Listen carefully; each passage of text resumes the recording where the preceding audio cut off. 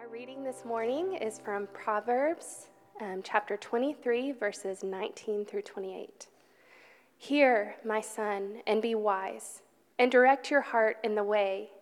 Be not among drunkards or among gluttonous eaters of meat, for the drunkard and the glutton will come to poverty, and slumber will clothe them with rags.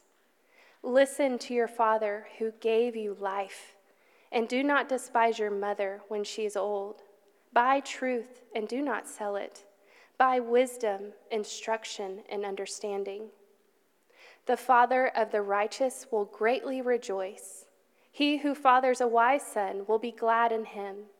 Let your father and mother be glad. Let her who bore you rejoice. My son, give me your heart, and let your eyes observe my ways. For a prostitute is a deep pit, an adulteress is a narrow well.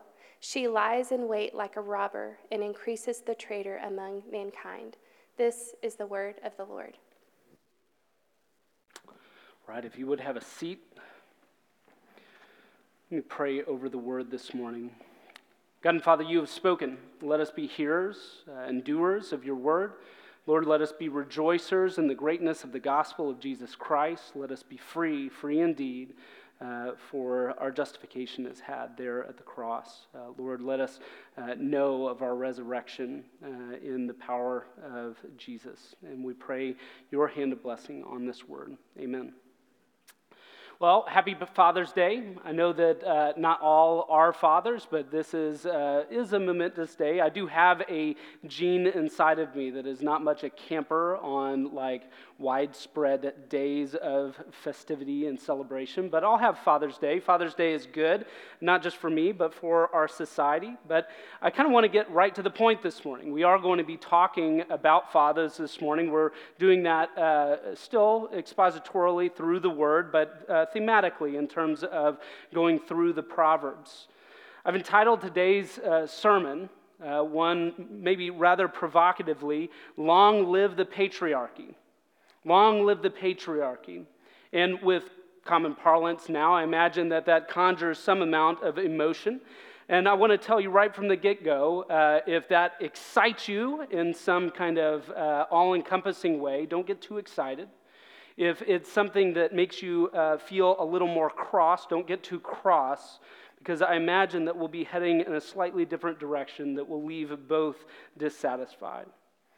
There's a reason why, though, these things might excite or make you somewhat angry, and that's because there are a myriad of competing truths that are confronting us almost daily, having to do with men and masculinity and fathers. The first truth that kind of confronts us that we have to take on board is that men indeed have misused and abused positions of power and even their physical strength in wicked ways.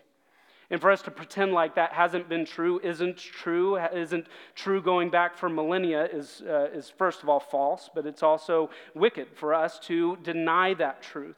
So if you come across somebody who denies that is a part of sin in this world, they ought to be ridiculed in some way. But I said that these things were competing. There are other things in the kind of lexicon right now that have to do with a radical feminist attitude towards men. Second, radical feminism, rather than exalting both male and female, has crippled both by trying to tear both down, in my opinion. I think that that's a truth that we can take on board and use to kind of compete with that first truth that I mentioned. Third is that men have responded very foolishly to all of this by embracing either one of two things, either embracing kind of a fight club, Andrew Tate toxicity, or on the other hand, an incel. This is kind of a new word that we're using kind of to talk about involuntarily celibate men, incel kind of passivity. Both of them have a certain level of awareness in our culture, and both are foolish, both are wretched. But then also, there's this other competing truth that comes on the back end of that's trying furthermore to tear the ideas of both femininity and masculinity down. And we've decided to do as a culture is disregard millennia of certainty regarding gender. Just eons and eons of human beings have not been confused about what is masculine or what is feminine. And in fact, if any of us want to take some amount of solace, I think that this is not a confusion that exists in South America predominantly, or in Africa, or in the Middle East, or Near East, or in all of Asia. So if you're feeling rather lonely, you can know in some way that disregarding millennia of certainty or even geographic certainty about gender, we have all discovered together that men are sometimes the best women's athletes. It's kind of a confusion that we have as a culture, because there really are legitimately these truths that stand on either side kind of yelling at one another. And we've got to sort our way through all of these things. Now, you would be, and I would forgive you for saying, hey, Chris, this is no way to start a Father's Day sermon. Are you really going to start in this place talking about masculinity in these kinds of terms?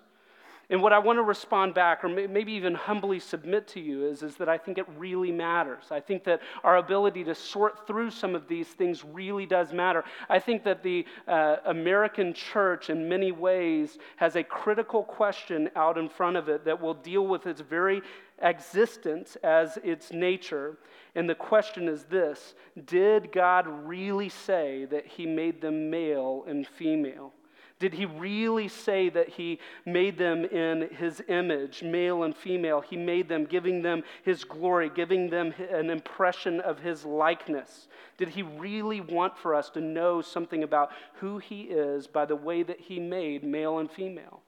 We can look forward to even Jesus Christ in the Gospels, where He seems to think that these distinctions really matter. In fact, He even thinks, I think rather mysteriously, that even the order of things matters, that man was made first in the image of God, and then woman out of man. You get this glory, and then you get this glory of glories. Jesus really thinks that these things matter. And so I think today this is the perfect kind of place to go for a Father's Day sermon. What we read out of Proverbs chapter 23, I think essentially tells us this: that righteous and wise fathers raise righteous and wise children. A righteous and wise father raises righteous and wise children. And we're going to get there by kind of taking a road this morning together. We're going to first exegete the text. I'm mentioning this because I want you to come along with me in this Bible study. Exegesis is essentially this word that says that what we really want to do is understand and kind of pull out the very basics of understanding the text as it is. Then what we're going to do is move from exegesis into exposition, which is to pull out of that an understanding of a deeper truth. And then finally, we're going to make application. So that's kind of the road that we want to take this morning. But we have some context that we need to get right from the get-go, and we get that really from Proverbs 1, verse 1. If you wanted to turn over there, you would see this, that this is Proverbs of Solomon, King Solomon, son of David, king of Israel. So what this is essentially is a collection of fatherly wisdom given as an inheritance to his son. So what we received this morning out of Proverbs, all of the Proverbs, but this specific proverb, is that Proverbs is conveying a rich inheritance of wisdom upon a spiritual child. That's you this morning. So I want to invite you this morning to receive this inheritance of wisdom. Let's get started in chapter 23. First, we want to exegete. I want to understand the text by making three relatively quick, relatively simple points, and you're going to find them on your handout this morning. The first is this: that fathers are life givers. If you want to fill that in, that's fathers are life givers. Where am I seeing that? Verse 22 says this: listen to your father who gave you life. This is pretty simple, right? That's a pretty simple statement. Listen to your father who gave you life. So when I say fathers are life givers, that's where I'm getting it. Fathers give life. And this is kind of obvious and superficial.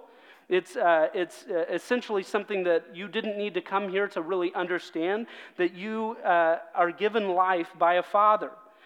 Fathers give life in a literal sense. Without fathers, life is impossible in a literal way. But upon closer inspection, we might find something a little deeper, not so superficial.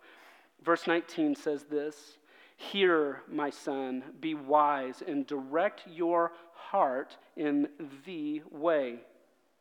So hear, my son, and be wise, and direct your heart in the way. That essentially assumes that there is a way, that this father is beckoning his son to listen, beckoning his son to heed his call towards wisdom, and that it has something to do with his heart being directed in the way. And then we're kind of confusingly surrounding this in verse 20 with these other passages that talk about drunkards and gluttons, prostitutes. Let's read those real quick and make a point.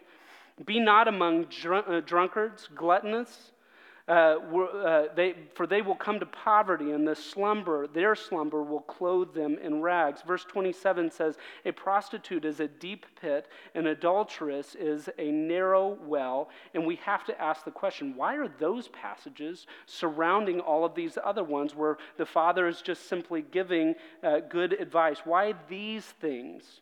Why is it that he would mention this stuff? Why is this here? It's because this wise father knows the heart of a man is lured by unrighteous pleasure into death. There is something specific about the masculine heart that is encouraged by and longs for and will even seek after ungodly pleasures in this life. And what this father knows is that those things come by way of pleasure in eating and drinking, to drunkenness and to gluttonousness.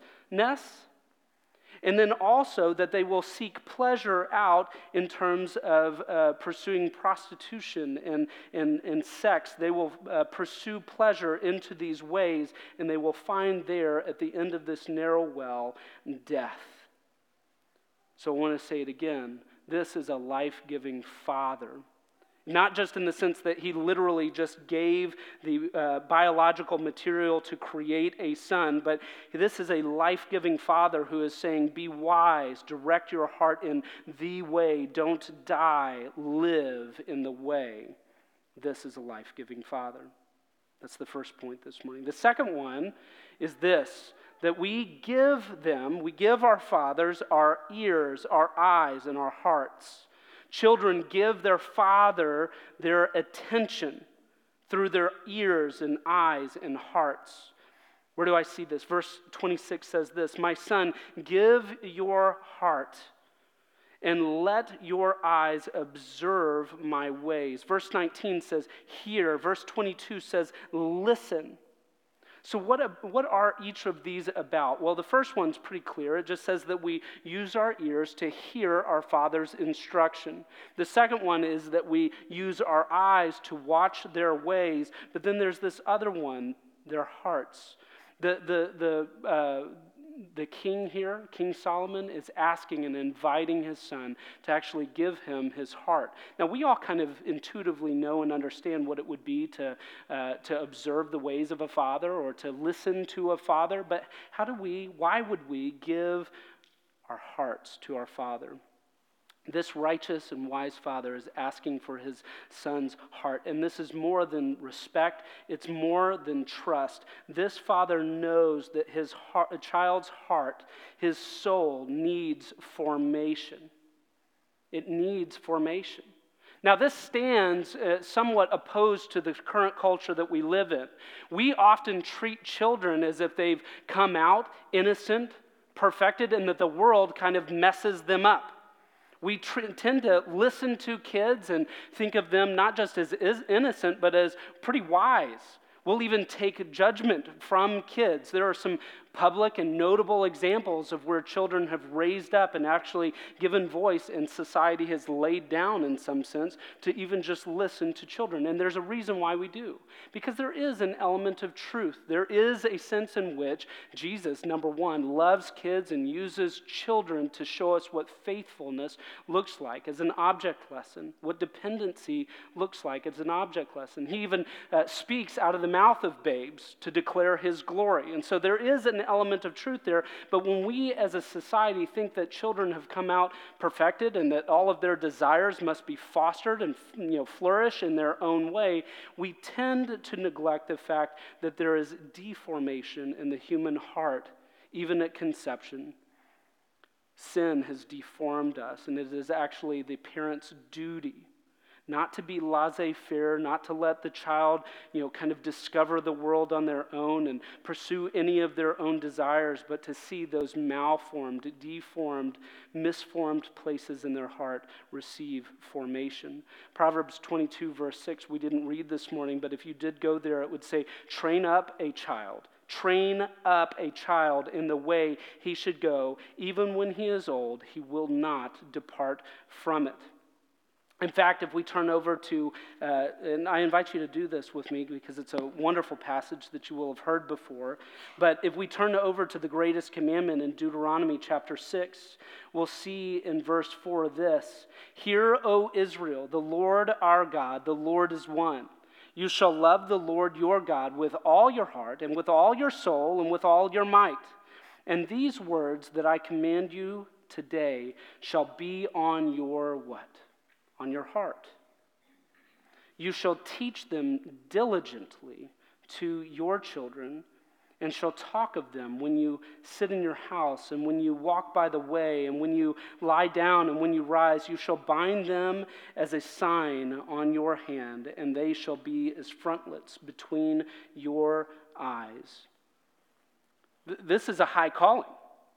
This means that we don't just get to let our kids out into some libertarian environment where they get to do whatever they want. They need the discipline and instruction from their fathers. They actually need formation in themselves. They are not perfected. They are deformed. They need to be reformed into God's very image. We actually have to disciple our children.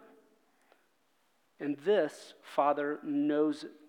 He wants to raise them up. This life-giving Father is a disciple maker who knows that we owe our ears, our eyes, and our hearts to a good and righteous Father.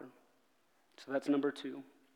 Number 3 is this: righteous and wise children make their fathers glad. Righteous and wise children make their fathers glad. And at first, this too seems somewhat superficial. Parents, what makes for infinite gladness in your heart? Verses 24 and 25 tell us, fathers of righteous will greatly rejoice. He who fathers a wise son will be glad in him. Verse 25 says, let your heart and mother be glad. Let her who bore you rejoice. So when we ask the question of parents, what makes your heart infinitely glad? What gives you infinite gladness? What gives you eternal gladness? The answer is righteous and wise children. And it would be easy for us to take this proverb shallowly and miss a richer depth, a greater gladness. Yes, parents of moral and prudent children are profoundly proud and sincerely satisfied. They are greatly glad, right? If you birth a child and you see them grow up and they are prudent, they are wise, and you see them act in a moral way, any parent is going to take great delight in that. But we don't need the King Solomon to tell us that. So is there something deeper that maybe he is after here? Yes. Parents of moral and prudent children are profoundly proud, but this is where we leave our exegesis, trying to gain that understanding and move on to exposition, trying to pull out the gospel from this text.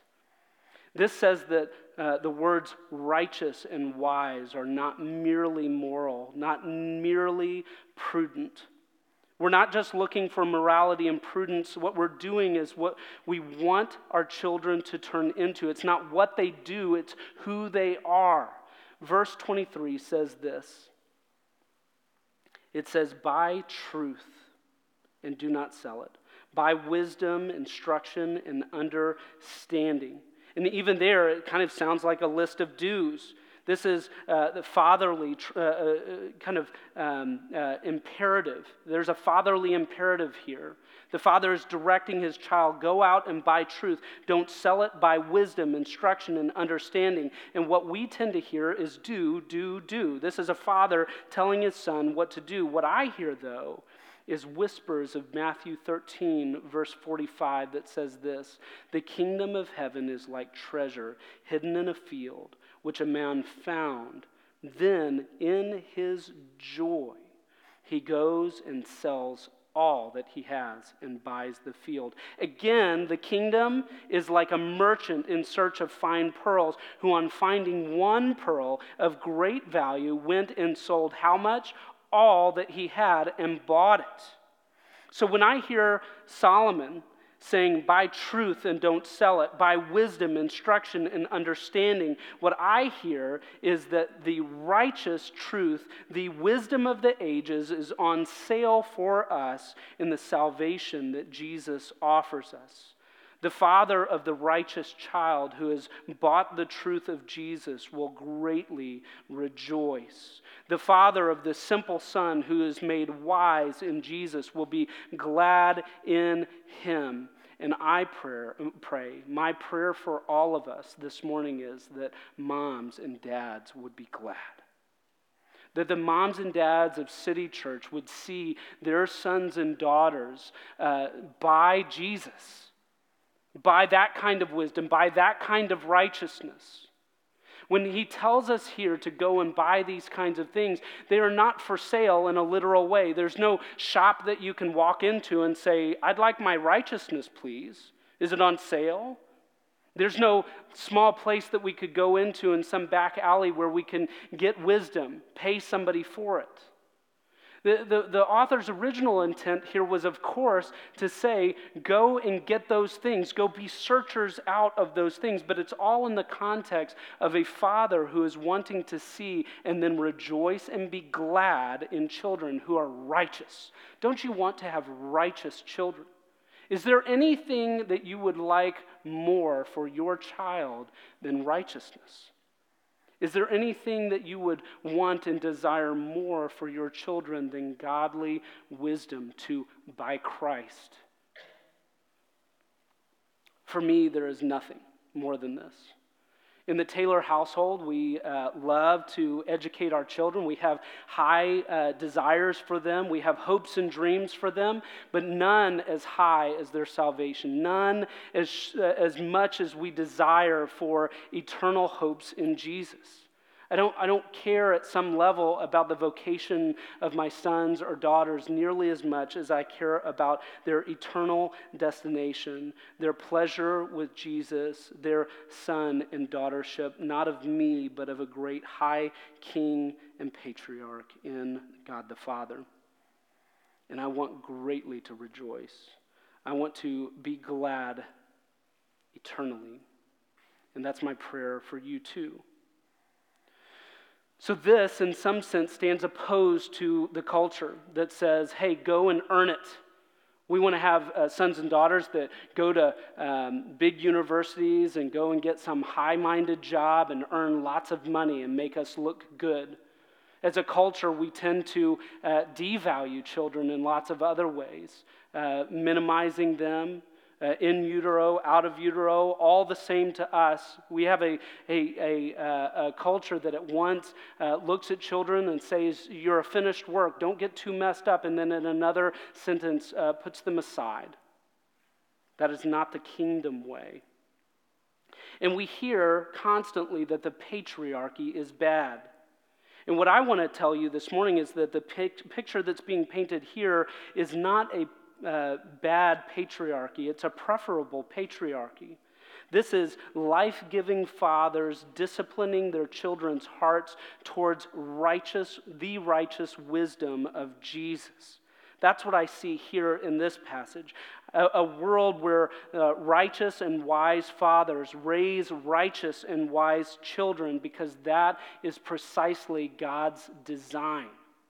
When we hear words like patriarchy in our society, when we hear words like nepotism, where somebody's just given something because they were a son or daughter of somebody else, or when we hear words like inheritance, oftentimes we associate those things with very negative things. And what I want to do is not tell you that any of the things that are meant by any of that are good, but tell you that through a gospel lens, we can take a look at patriarchy and marvel. We can take a look at nepotism and go, man, I'm so glad that I was given something that I did not desire, did not earn by a great and good father. That I look at a thing like inheritance and say, give me all of the inheritance, righteous Father. So I want to reclaim, in some sense, these words. I want for us to live in that kind of kingdom, create that kind of heaven on earth here at City Church, where we have righteous and wise fathers raising righteous and wise sons and daughters. That's what I want here. But of course, there's no way for us to skirt around the outside of some pretty major problems here. And we have to admit that there are some. The first is that there are a lot of unrighteous fathers out there. Your father may have been extremely unrighteous, not just in the sense that he didn't follow Jesus, but in the sense that he filled your home with unrighteousness. And I do want to acknowledge this morning that that is a problem. It's not okay. Many of us had unwise fathers, fathers that maybe meant well, but made constantly poor decisions that affected you. And there's some amount of bitterness or anger or resentment that kind of wells up in you even at the mention of fathers. There are many of our fathers that when we hear the commandment, honor your father and mother, we go, what am I to do when my father is dishonorable? This is a problem. It's a problem. What about passive fathers or failing fathers? The list could be infinite here, but we know and understand that because of sin, fatherhood is marred, it's distorted, it's broken in our view. And so the biggest problem that we need to face in all of this is that sin has tainted fatherhood. It's kept us from understanding what a real, true, righteous father is like. So how do we begin to address this? Well, we begin by simply stating the problem up front. One of my mentors years ago made this statement, and it's really honestly taken me years and years to really, truly, deeply understand it, and that's that fatherlessness is the world's biggest problem. Fatherlessness is the world's biggest problem. And of course, when we take a look at that, we can go, yes, there are orphans in this world. We ought to foster. We ought to adopt. Christians have an adoptive father that brings them into a magnificent home and kingdom and universe and gives them a name and an inheritance. We ought to be like that, and that is good. We have people here at City Church that are heeding that call, that are wanting to be that kind of father. But what I want for us to talk about and focus more specifically on is spiritual fatherlessness. We live in a world that essentially is a spiritual orphanage for sinners. People that have had a broken relationship, that were supposed to be sons and daughters, but because of sin are taken out of that. But because of Jesus Christ can be restored into the family. I want for us to know and understand that fatherlessness is the issue, but that God the Father sent his only Son to die on a cross for our sins to bring us back into his family. And in that, what I want to do is reinterpret these verses, to go back through with this gospel lens in verse 22 and see and hear when it says, listen to your Father who gave you life, that we might understand that there is a spiritual Father, a Father in heaven who is a life giver. What I hear here, when I hear listen to your Father who gave you life, is a proverbial whisper of a perfect patriarch. What I want you to hear God the Father say in verse 26 is, my child, give me your heart and let your eyes observe my ways. What I want for you to know and understand is that there is a Father who deeply cares for you, who wants to take those misshapen places in your heart and reform them in the image of Jesus Christ. I want for sons and daughters to be encouraged when we go to verse 24 and we see that the Father of the righteous will greatly rejoice. I want for you to hear that your Father is proud of you. That when your Father looks at you, your heavenly Father, regardless of how your father treated you, or men in this room, regardless of your failings as a father, that when God looks at you, in the righteousness that is yours in Jesus Christ, in the wisdom that you have been given, that he is proud of you. He rejoices. He is glad. I hope that that is an encouragement this morning, and that's why I say, long live the perfect patriarchy. Let's take a moment to reflect on this and make a few applications for men and fathers today. Not to the exclusion of women, but just like last week, we all get to gather around this thing, this institution of masculinity, this institution of family and fatherhood, and learn together. So I want to encourage you that maybe if you think that this has no application for you, that it does. Men, fathers, be a life giver. Tell the truth about a life-giving Father. Your very life is a model for those around you, in particular your children or your spiritual children, those people that you're discipling. You need to be modeling not heresies about God the Father, but realities about who God the Father is. And he is not a death bringer. He is not a destroyer. He is not a dismemberer. He is a life giver. Men, be life givers. Second, give spiritual fathers your heart. Luke 6, verse 40 says this, that a disciple will not be above his teacher, that when he is fully trained, indeed, he will be like his teacher. That's a pretty simple principle there, that if you go and you're going to take jiu-jitsu lessons, you're going to go in and take jiu-jitsu, that if you have a really poor jiu-jitsu teacher, there's no way for you to exceed them. There's no way for you to rise above your teacher. If you're a disciple, you will be like your master. And what Jesus tells us is that it's no different for us. So for us, we need to look towards spiritual fathers. We need to gain trust for them and give them our hearts. There's not one of us, not from the youngest child to the oldest adult, that doesn't have places in their heart that need to be reformed.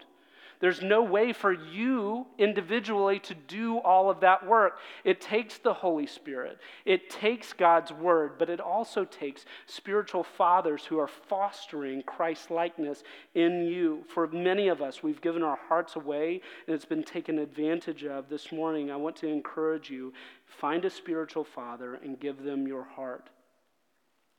For our students that are in here, just take a moment. I know that you might be writing something. Give your dad your heart.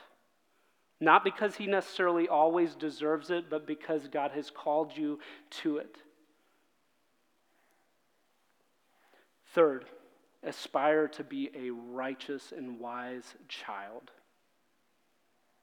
Aspire to be a righteous and wise child. Now, for a lot of us, we live under a tyranny of parental approval seeking. We kind of still, even in our adulthood, even if our lives aren't easily observed by our parents, either because of distance or because of dimension, there's still something inside of us that wants to make our parents proud. That's not what I'm talking about this morning. That is not altogether bad or evil, but it's not what I'm talking about. What I'm saying is aspire to be a righteous and wise child, God's gladness giver. Don't give up.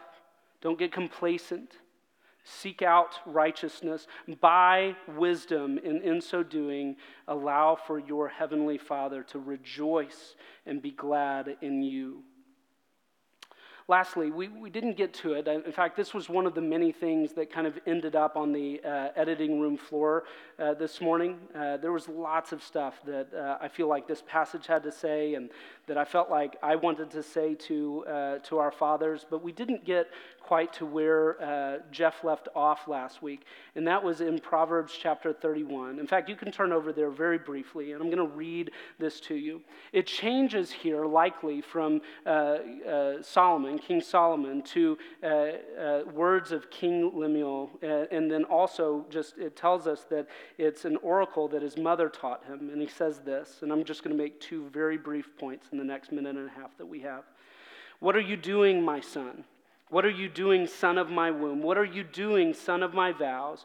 Do not give your strength to women, your ways to those who destroy kings.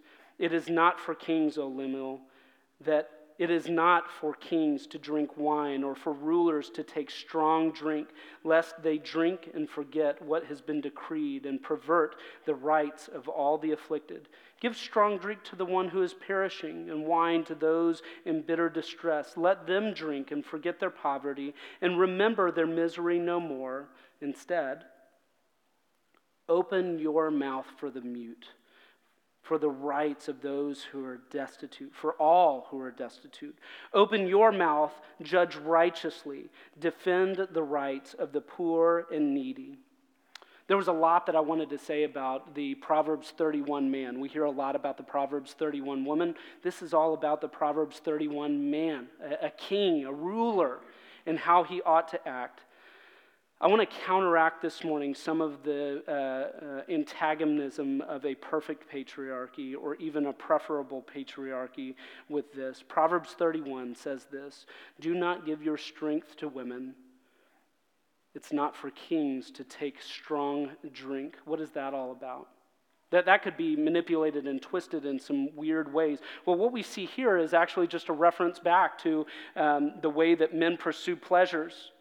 The drunkenness and pursuing women that will actually take their strength.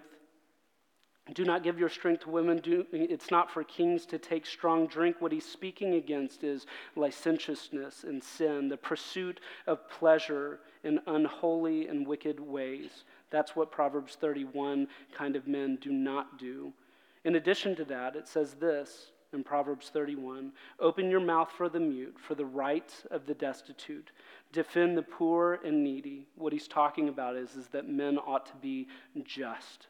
So as we kind of go back through here, I want to encourage you, be a life giver.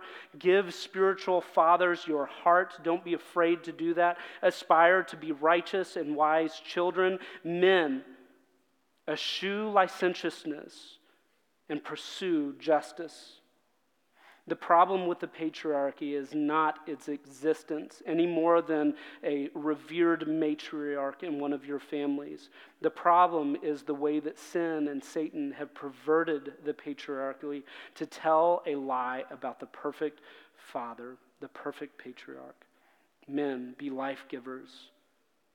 Stay away from lust and drunkenness, pursue justice, stand up for the poor and needy. Let me pray that over you. God and Father, you are a good God, but all the more you have revealed yourself as a good Father. You have created sons and daughters in us. Father, let us heed the words of Proverbs 23. Let us listen to you as our life giver. Let us give you our eyes that we might see your ways and follow the way. God and Father, I pray that you would help us to know that we can trust you with our hearts and that we can give you our hearts for formation. God and Father, I pray that you would call men into fatherhood. Lord, that you would create families here that pursue Jesus in righteousness and in wisdom. Father, I pray that City Church would be the kind of place where righteous and wise fathers raise righteous and wise sons and daughters. Lord, that we stay away from evil, and Lord, that we pursue the good and just. Lord, help us to do that. In Jesus' name, amen.